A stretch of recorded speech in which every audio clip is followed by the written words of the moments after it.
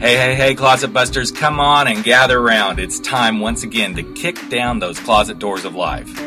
We're here to escape our BS, explore our fears, and elevate our self-expression. I'm your host, Rick Clemens, bold move expert and coming out coach, and I'm going to take you to the party, the pulpit, the wake, and back to the party of living your life uncloseted. So come on, grab hold of yourself and get ready to step out, step up, and step into living your truth as we explore more stories, tips, and tricks for living your life uncloseted. Now let's get to the show. Hey, closet dwellers and bold move makers. It is time once again for Life Uncloseted. And today, you know what? I just think work sucks.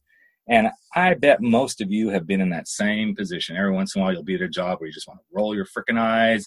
You wonder who's really in charge, and you just go, leave it alone. I'm just here to get a paycheck. And sometimes you wonder, okay, is that you or is it the organization? And I have to say, a lot of times it is the freaking company. But who do I complain to? Because I'm my own boss. So I have to make my corporate culture really work for me. And when I started thinking about this, I thought, there's got to be somebody out there I could really have a conversation about bringing people out of these corporate culture closets, making things work. And of course, then I remembered my old buddy, Mike Ganino, who is on the show now for the third time. He's a three-peater, and he just got a new book out. It's out called Company Culture for Dummies. I love it. And he is a hospitality guy like me, and he is just making waves all over the country talking about corporate culture stuff. So I just thought, well, it's time to bring him on because this is yet another closet that needs to be broken through. So without any further ado, here's my buddy Mike. Hey, buddy. Hi, how are you? I'm good. And first of all, congrats on the book. I'm so excited for you, man, and making that happen. So yet a closet you came out of to become a published author. So that's very cool, buddy. You know what? I feel like I was in there for a long time. I made this joke always with other friends who are writing books. And there's this thing that I saw and I was like, oh, it's so right, where you would say, oh, what are you doing? And it's like, oh, I'm writing a book. And the other person would say, oh, me neither. Yeah. Because I mostly talked about, complained about, whined about, stressed about writing a book more than I think I wrote the book. But it eventually all came through me and out into the world. Well, let's start with that because there is a closet right there in writing a book. I believe, and I think we've all heard this, now I'm making an assumption that we've all heard this, but everybody's got a book inside them. And why do you think it's such a struggle at times to really just bring it out, to get that book out of you? I think, I don't know, this is just my assumption writing this book. So, it's in the Dummies series. So those four Dummies books that have been around since the early 90s. And so they came to me and said, hey, we're looking for someone to write a book. We think this is an interesting topic, and we kind of took it from there and, created some other ideas around it. But for me, the challenge for this book was that I needed to blend the theory with a lot of how-to. Because, think about the Dummies books I have. I started my journey as a sommelier with Wine for Dummies, which a lot of sommeliers probably wouldn't admit. But it's a reference book. And so for me, I couldn't just go in and sit down with the book and say, oh, here's what I think. It had to be, here's what I did, and here's what I think you do, and then bundling it into something. So, I think in talking with other authors, and maybe this is true for you as well, when you were writing your book, it's sitting down and saying, okay, how do I curate it all together? Because it's easy to sit down and say, let me just write 1,000 words on whatever topic. Right. And that was easy, but it was harder to say, how do I turn this into something that makes sense and is this chapter to that chapter, and there's a bigger IP? Did you find that writing your book? I did, and it's interesting because, and I had a hard time getting a publisher, and finally I just kind of went the generic, somewhat self-publishing route. But I got it from everybody, oh, yeah, we don't need another coming out story. We don't need that. I'm like, well, but this isn't a coming out story. That's not all it is. It's like, okay, here's the path, and then here's the how-tos. Here's some advice. Here's some theories around why people do this stuff, all this sort of stuff. And I was totally cool with it. But it is a challenge because I could just write my quote memoir, so to speak, and it would have been a piece of cake. But I didn't just want to do that. I wanted to bring something that somebody could read and say, oh, wow, that makes sense to me. And luckily, those who've read the book, they're like, yeah, this totally speaks to me. You gave me some good advice. You give me some guidance, and it kind of pays off because I just had an interesting conversation last week where somebody says, you do realize you have a coming out curriculum in that book. And I'm like, oh, I hadn't really thought of that. Yes, I should. you without even meaning to, you put it together in a way that was curated. Yeah. Well, you know? I definitely curated it where the chapter will be part of the story. And then the next chapter will be, okay, so if you're in this space, so, if you're facing the whole faith-based stuff, here's how you can get through the faith-based piece of being out and being openly gay, lesbian, bi, whatever you are. So it's really worked. But this conversation this week was with somebody who's in a very high corporate job. And he goes, you could really come into corporate America and start teaching this as a curriculum. And I'd never even thought about it. I'm like, oh, that's kind of an interesting concept. So yeah, you and I are very much on the same page there, man. So. Well, and I love to, I think part of, what you were asking is like coming out of the closet as an author, like busting out. It really is. There's something about, with your book and with this book, and I imagine everyone feels this way. There's a little bit of like, I'm putting this thing out into the world. And the same way that if you're coming out of anything, if you're busting out of any closet with a bold move, as you like to say, when you're disrupting the status quo, which I always think of you as the guy to go to when that happens. You're making a big statement that people can judge you on. And so, I think part of putting the words on the paper and putting the book out into the world is saying, whoa, I can't back off of this. It's not just a conversation I had with someone around a table and I could say, oh, well, I didn't mean it. I wrote it and it's in the world. And so that's pretty bold. Well, it is. And, you're just getting started on this journey. But I think what's cool is you're also a speaker. So you get that. That's another bold thing. And once you start making these bold moves, you realize, oh, this all kind of starts to dovetail together. I'm now putting myself out on stages and I'm having a perspective. Now I'm putting myself out in the written word and I'm having a perspective. And you've done enough of these podcasts that people are hearing you. And the more we do that, the more we kind of stand in our power. But it puts us out there in that space where, okay, we've said this, so now we got to stand behind it. And it always shocks me when somebody will call me on something about my book. I'm like, oh, fuck, when did I say that? Which I said that? Because it's like, okay, yeah, I guess that's what I did. I almost want to say, can you tell me what page that's on so I can go look at it? Yeah. Let me go understand the context of what I was saying. Let me say a little more so I can, really get there. But so I know this really has probably been birthed out of your passion. Your passion has always been being of service, working in the service industries, everything from being a flight attendant to sommelier to, doing the restaurant stuff that you've done and leading at a VP level and all these good things. So what was the real impetus? I mean, there had to be something inside you, Mike, that says, I see this culture stuff and basically this shit's got to stop. So yeah. Well, I think it's two things for me. The first was that, early on in my career, when I first got interested in culture, it's way back in the day and, 17 years ago when I was working at a place called Potbelly Sandwich Shop, this sandwich place based in Chicago. I was there from about 7 stores to about 200 stores, helping them grow. I was in charge of training and, I kind of did every job as you do along the way. Yep. And one of the things I realized that first made me think culture matters was, we had the same handbook, we had the same training program, we had the same design and music and food at every location, but it would feel so different. When you would go visit one location versus the other, it was like, well, that doesn't feel the same. What's going on? And so that initially got my curiosity up. And so I started thinking about that from different teams within the same company, different locations within the same company in different cities and things like that. And how culture is this thing that is not a set it and forget it. And so that was my first thing is people really need to understand all the little levers that go into it because it isn't set it and forget it from the top. You don't write it into your employee handbook and then say, that's it. That's the culture. Mm-hmm. It's happening every single day. And people just don't understand that how they show up to work, how they talk, how they have a one-on-one, how they answer the phone, all of that is culture. So I wanted to address that. And the second thing is that I think that there is, especially as we watch so many, you and I live in California, and so we see all of the tech companies get so much credit for culture, although a lot of them are getting in trouble for culture these days as well. Exactly. But a lot of them are getting credit because it's like, oh, well, they have nap rooms and massage rooms and slides that take you from floor to floor. And what I've seen as I've toured, and you've probably seen this too a lot when you go out, is that then all of those places in middle America, all those places that don't have huge budgets think, well, if only I could put a slide in, I would have culture like Google, but I can't do that. So woo is me, I'm not going to work on it. Mm-hmm. And I wanted to write a book that said, culture is not about perks and benefits. It's not about, I always call it the trifecta of startups, snacks, stock options, and ping pong tables. Yep. It's about relationships at work. And no matter where you sit in the organization, you can have an influence on the culture. And so I wanted to write a book that really addressed what I think is a very sad state of culture, which is we keep treating it like it's a perk or benefit that we can pull levers and take it off the shelf. Yeah, I agree with you 100%. It's so interesting as you were saying that, because you and I do kind of similar work, but yet different, because I do the whole culture stuff around LGBTQ acceptance. And I'm starting to play a little bit in the realm of, okay, I want to go into some of these corporate cultures and talk about what are these freaking closets? Quit it, But as you said, culture is not, a set it and forget it. The first thing that went through my mind is, as I'm doing this stuff on college campuses, it's like, no. You just can't make it okay for this semester to be LGBTQ embracing.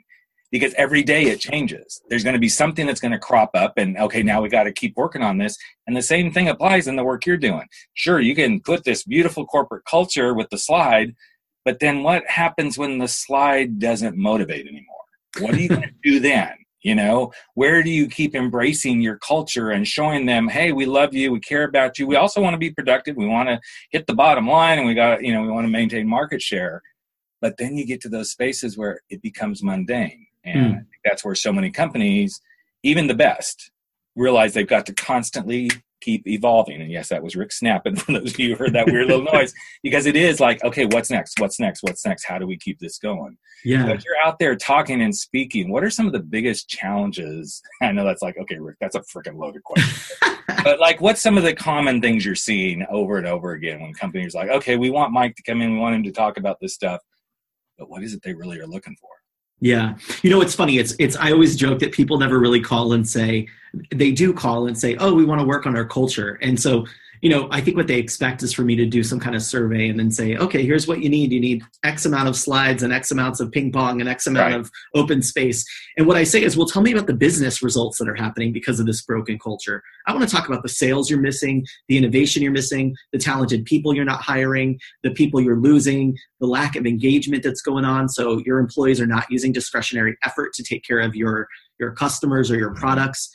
I want to talk about that, because that is what I think culture really does. And I open that in the book. One of the first chapters is, let's forget all this culture stuff about it being Shangri-La, let's hold hands and dance around. Let's talk about the real impact here. And you and I play the same card talking about diversity and inclusivity. This is not about just morality and what's nice to do. It's about this actually changes your organization for the better. And so the number one thing that I see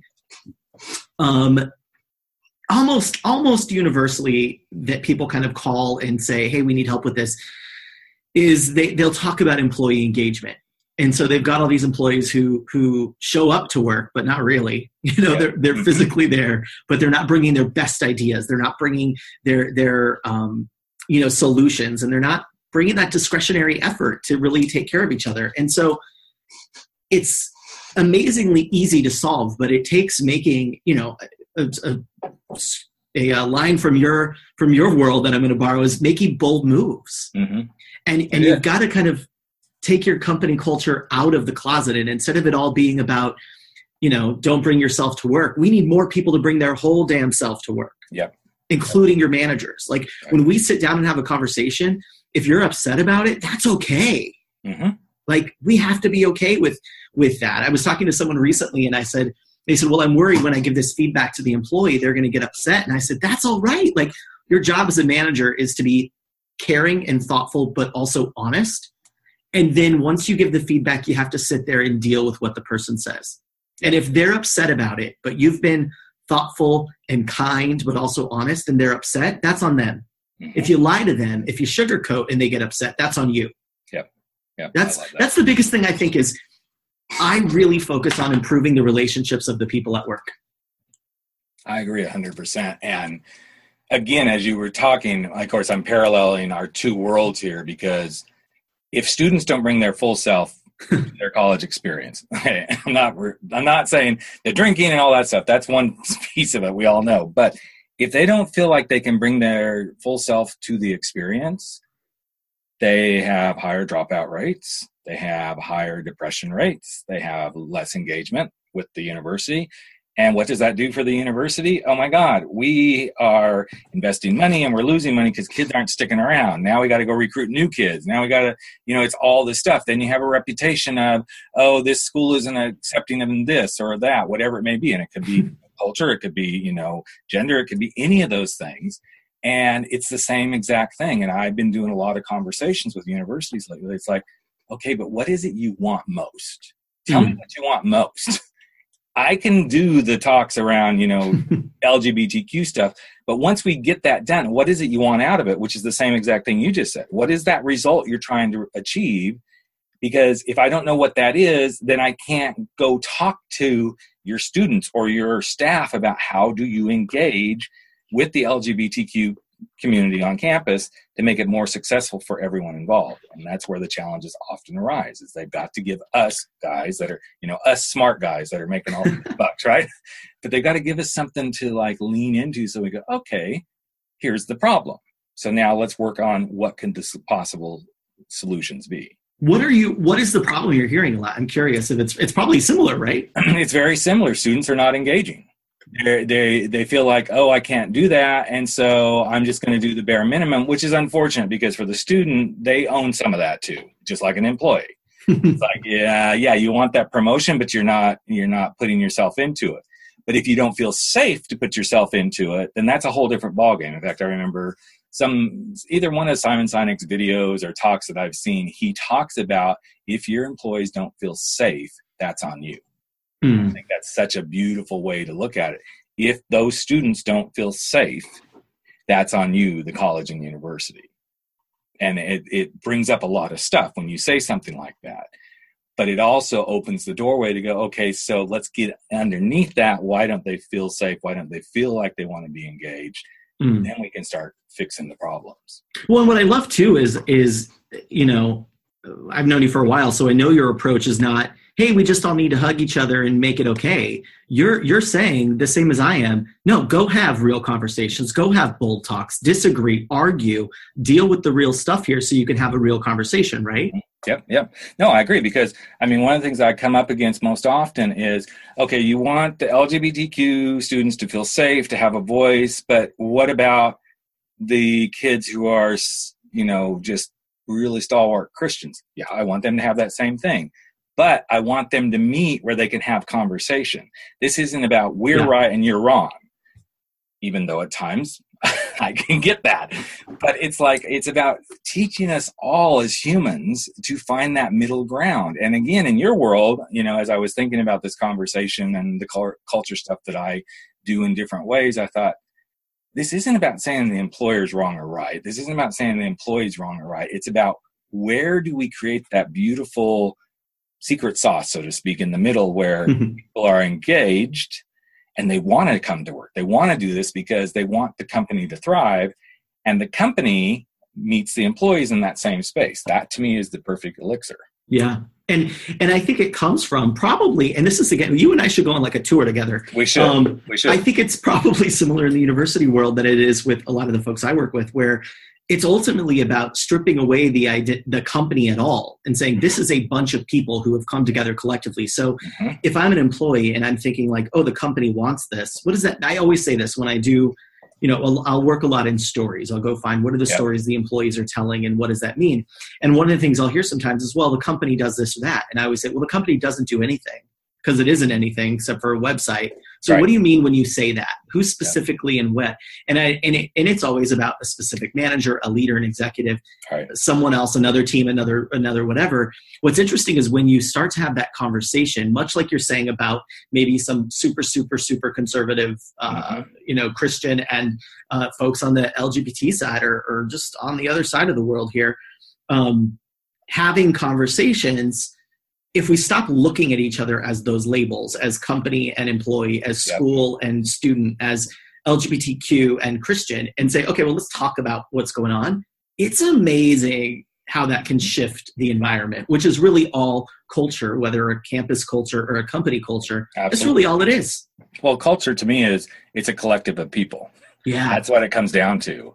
And again, I'm not, by no stretch of the imagination am I saying I'm perfect at this, because I can get in my space, but I also know how to step into that space And it was interesting. Our daughter was over. She's first year finishing up at her college, and she brought some girlfriends over, and they were talking about different things because she's very much the advocate and everything. And suddenly, somehow we got on the subject of the Love, Simon movie. And boy, she got on her soapbox. She goes, yes, but that movie was just designed for the gay white male, and there was no representation of other cultures and everything. I'm like, okay, so what is it you're really trying to say here? Help us understand this. And it was, and God, I can tell she's my child because she was in her court, and this is where she was standing. But it was so interesting to watch that dynamic unfold because it shows what happens when this is all you see. And finally she started going, well, yeah, I get that. There was the African-American guy that they were falling in love with, all that sort of stuff. But sometimes that's the hardest piece of this whole culture work is where do we find the common ground? Mm. And where are you not afraid to have the big conversations? That's a biggie.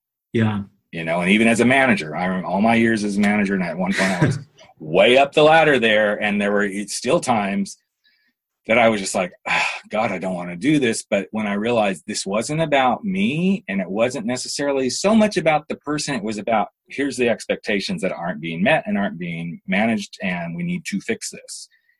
And when you can go at it from that perspective, yes, there are some personal things. I realize there's personal things about each of us that do show up in the way we work. But to come at it from the perspective, I'm giving you this feedback in a loving, compassionate way, as you said, so that you can grow or so that we can fix this. And if it can't be fixed, then it's probably better that we aren't working together. It's that simple.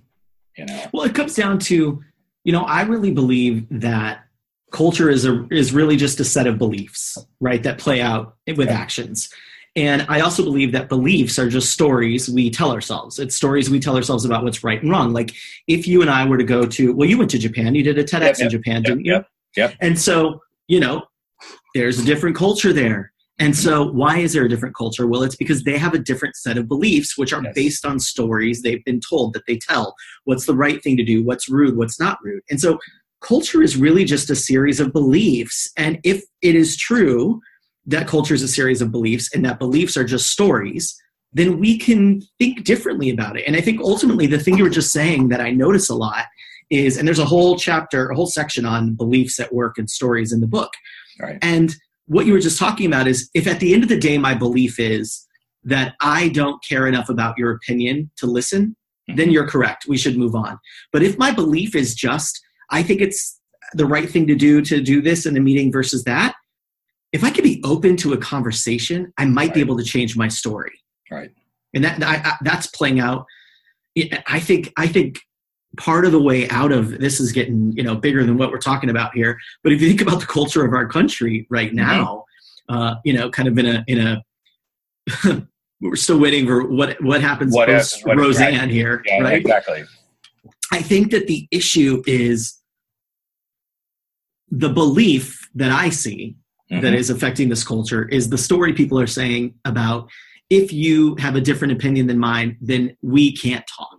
Yep. And that belief is dangerous. Mm-hmm. Yep. And it's very dangerous because it causes, again, I'm going to go back to that story about my daughter. At one point, she just shut down. And I'm like, okay, I get this because she is my daughter.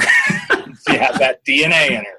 And dad is that passion. Dad has probably, mirrored this in many different ways. But then I realized when I asked her, so what is it you really believe in about what you're talking about? It changed the whole dynamic. Share with me what your belief is. How would you have liked to have seen them done this movie different? What could be better?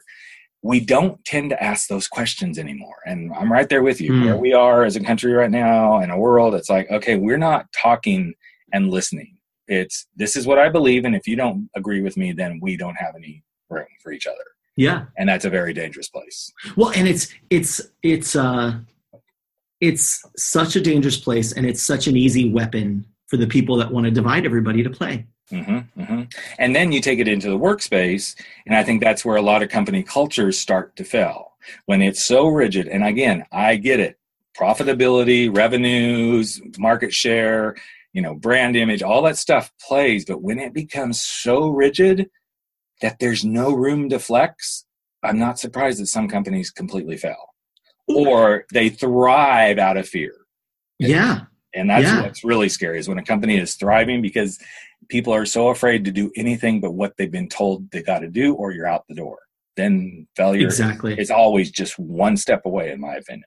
Well, and in addition to that, so many of the cultures where people just aren't intentional about it. And so it's, somebody reached out recently and said, oh, we want to get started in creating our culture. And I was like, well, how many employees do you have? And it's like, oh, we have, it was like 60 people in an office, like a tech company. And I said, well, you have a culture. And they're like, no, we haven't defined it yet. And I was like, I know, but you still have one. And right, so you have one. You just aren't. You're not aware of it, or you're not intentional of it. And so the challenge becomes not only what you were saying about somebody being so rigid that people can't do anything, but also where what's valued is unclear. And so people play safe. And so it's unclear, it's inconsistent. And so it makes it very hard for them to make bold moves. And to whatever it is, whatever kind of closet we're talking about, it makes it hard to step out because you don't know, is it safe to do it? Am I safe here? Yep. Yeah, and that's where this whole safety thing comes in. I had a conversation a couple of weeks ago because I'm getting ready to actually do something that's in my wheelhouse, but it's like just a new twist on it. I'm doing a men and masculinity program for colleges and universities. Oh, cool. And I know I'm going to take these guys to places they've never been, but it comes to that space of I'm going to be testing their beliefs, and I'm going to be looking at their values. And I'm also going to see where that makes them feel safe and makes them feel unsafe, because when they feel unsafe, what's the story behind that? What's the belief behind that? Because if we can help re-engineer that in a healthy manner, I believe this is where men can step into their power. They can be vulnerable. They can be empathetic. They can see things, and they can say, let's have a dialogue about this. And so it's an interesting space to play. So a lot of the companies you're working with, are they a certain size, or that sounds like, you want to go from 60 people on up the ladder right now? It depends. Yeah, there's a lot of different things. So sometimes it's I do probably 50% of my business is speaking. And so I'm going to a bigger event and I'm speaking on stage in front of more people, whether that's a company having their annual employee meeting, their annual GM meeting, or whatever the case is, to a conference run by an association or something. So that's a lot of it. On the workshop side of things, where I go a little deeper with a company, it really depends. Sometimes it's saying, hey, we want to think through what the employee life cycle looks like here from a culture perspective. And, maybe that's 5 to 10 people in a room where I'm working with the HR and people team. Other times it's saying, hey, we really need to shake up the way our leadership team has relationships with employees here, because we realize it's damaging culture. And so in that case, it might be, 30, 40, 50 managers at a manager retreat. Right. But yeah, it is a little bit all, I don't know. I would say that it's most often companies that are in the 100 total employee to 1,000 total employee space.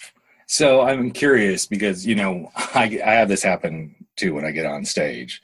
It's either, it runs the gamut, but I always find it interesting when I push people to this space. They're not comfortable in it, because one of the first things I say when I get on stage is, well, I got to tell y'all one thing. And one thing, if you walk out of here without remembering this, then my time is wasted. Every one of you is in a closet. And of course, there's the immediate,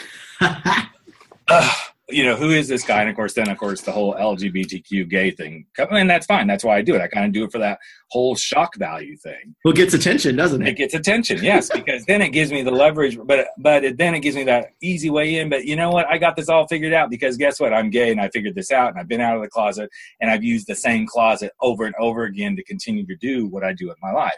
Now suddenly they're like, oh, okay, I see. He's kind of doing this metaphor thing.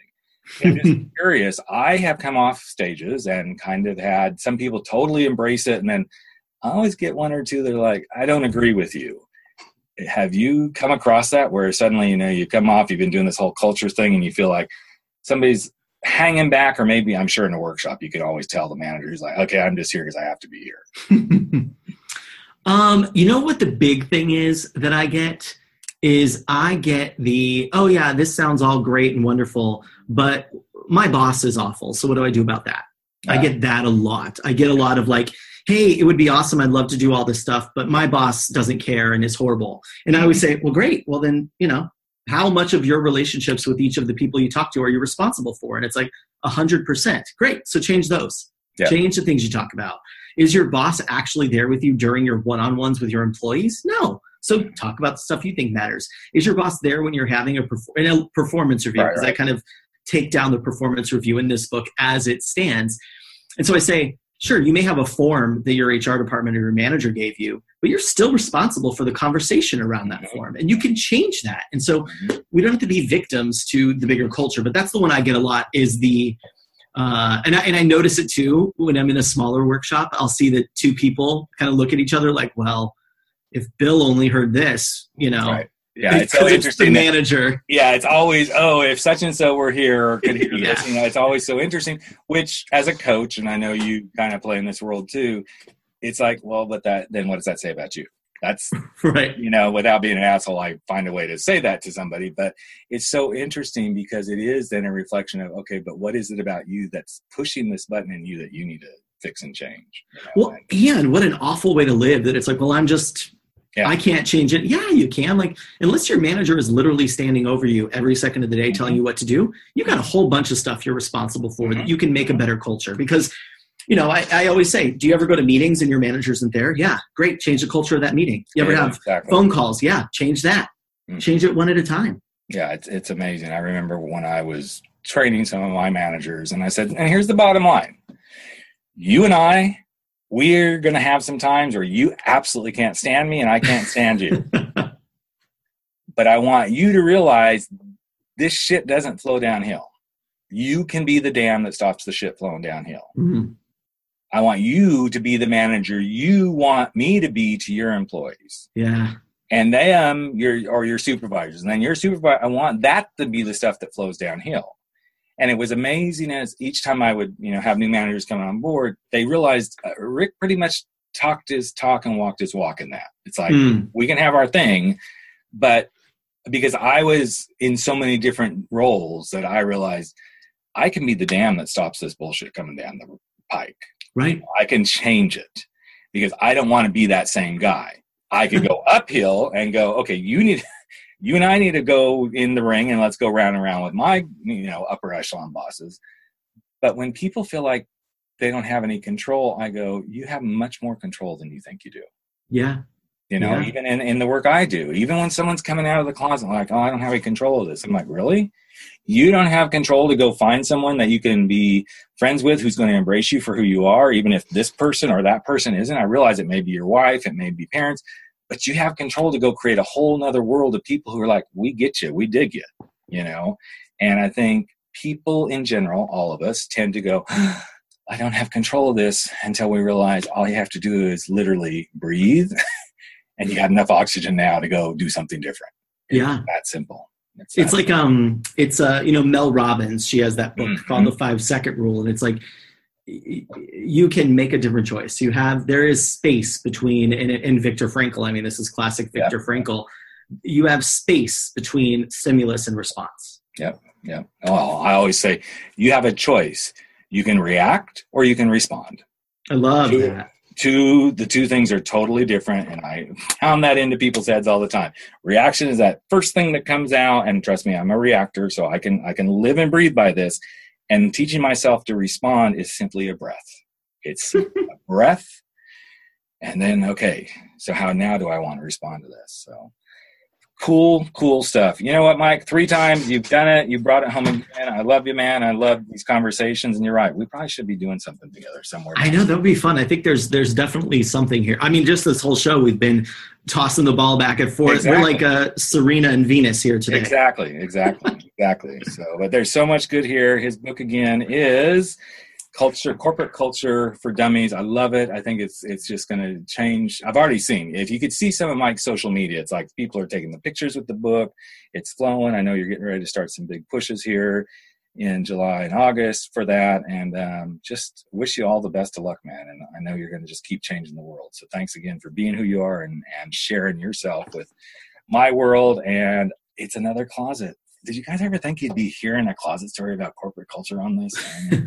Hello, it is a huge closet in this world. So anything you want to just leave our listeners with, some little piece of advice, if they're like, struggling in their own workplace, because you already heard it. You cannot be the victim. You can change this. But what would you like to leave him with, Mike? If you could leave him with one more thing. I think the big thing, first of all, I'm so excited to have been on 3 times. It's always fun. The conversation with you always, I feel like I'm speaking at the height of my intelligence when I'm around you. So thank you for creating this space for us and for having me on again. Okay, I'm blushing. Nobody can see it, but Rick is really blushing. So. And I think the biggest thing I would say, if you're out there, if you're an independent individual contributor in a business, or you're managing a team, or you're running the whole thing, because sometimes the people at the top who are running the whole thing feel overwhelmed as well. Often they do. You know that. You coach a lot of executives. And here's what I would say. Get really specific and clear about what you want work to feel like. What do you want it to be like there every day? Take time and just go, kind of journal for a little bit and say, how do meetings go? How do people share? What does that look like? And then do the big, bold thing by taking that little story and taking it out of the closet and starting to share it with people in your organization. Because I promise you, they will help you find ways to create that perfect vision of what it looks like. And, no matter what it is, being specific and clear about what great looks like for your business, for your culture, is the only way you're ever going to be able to achieve it. Mm-hmm. And I think that's a big, bold move. That is. And it's a big, bold move in every aspect of life. I can't tell you how many people I work with and they're like, well, I want to do this. Well, how, describe that to me. Well, what do you mean? I'm like, I can say I want to lose weight, but if I don't say I want to drop 50 pounds and I want to be able to put on a size 38 pant, and I want to, maybe instead of having man boobs, I want to have man pecs, and I want to not sweat every time I go on stage, whatever it is. And okay, so there was Rick's true confessions here, right? But it's like, you have to get clear, and people don't get specific and clear. And then they wonder why we can't get what we want out of life. Not saying it's going to get handed to you, but the clearer you are, the more specific you are, the more beautiful things that you can make happen for you and all those around you. So you nailed it there, buddy. Definitely nailed it. So again, bud, thanks so much for being here. Mike Ganino, Corporate Culture for Dummies, and just go grab it. Even if you're not the person in charge of it, you are in charge of your own experience at your workplace. So thanks, buddy. Thank you. All right, there you have it. Another episode of Life Uncloseted has come to an end, but that's okay. We're going to be back in just a couple of days sharing more stories, tips, tricks, and wisdom for helping you live your life uncloseted. And you know what? You can share too. Just take a few moments if you like and if you believe in this podcast and share it with someone you know today. Share it from your phone, go share it on iTunes, Stitcher, wherever you are. Maybe even give us a rating and review, because you know what? It's all about the planet living their life uncloseted. I'm Rick Clemens, host of the show and the guy who helps you make those big, bold moves. And I hope you never stop stepping out, stepping up, and stepping in to living your life uncloseted. Catch you real soon. Take care, everyone.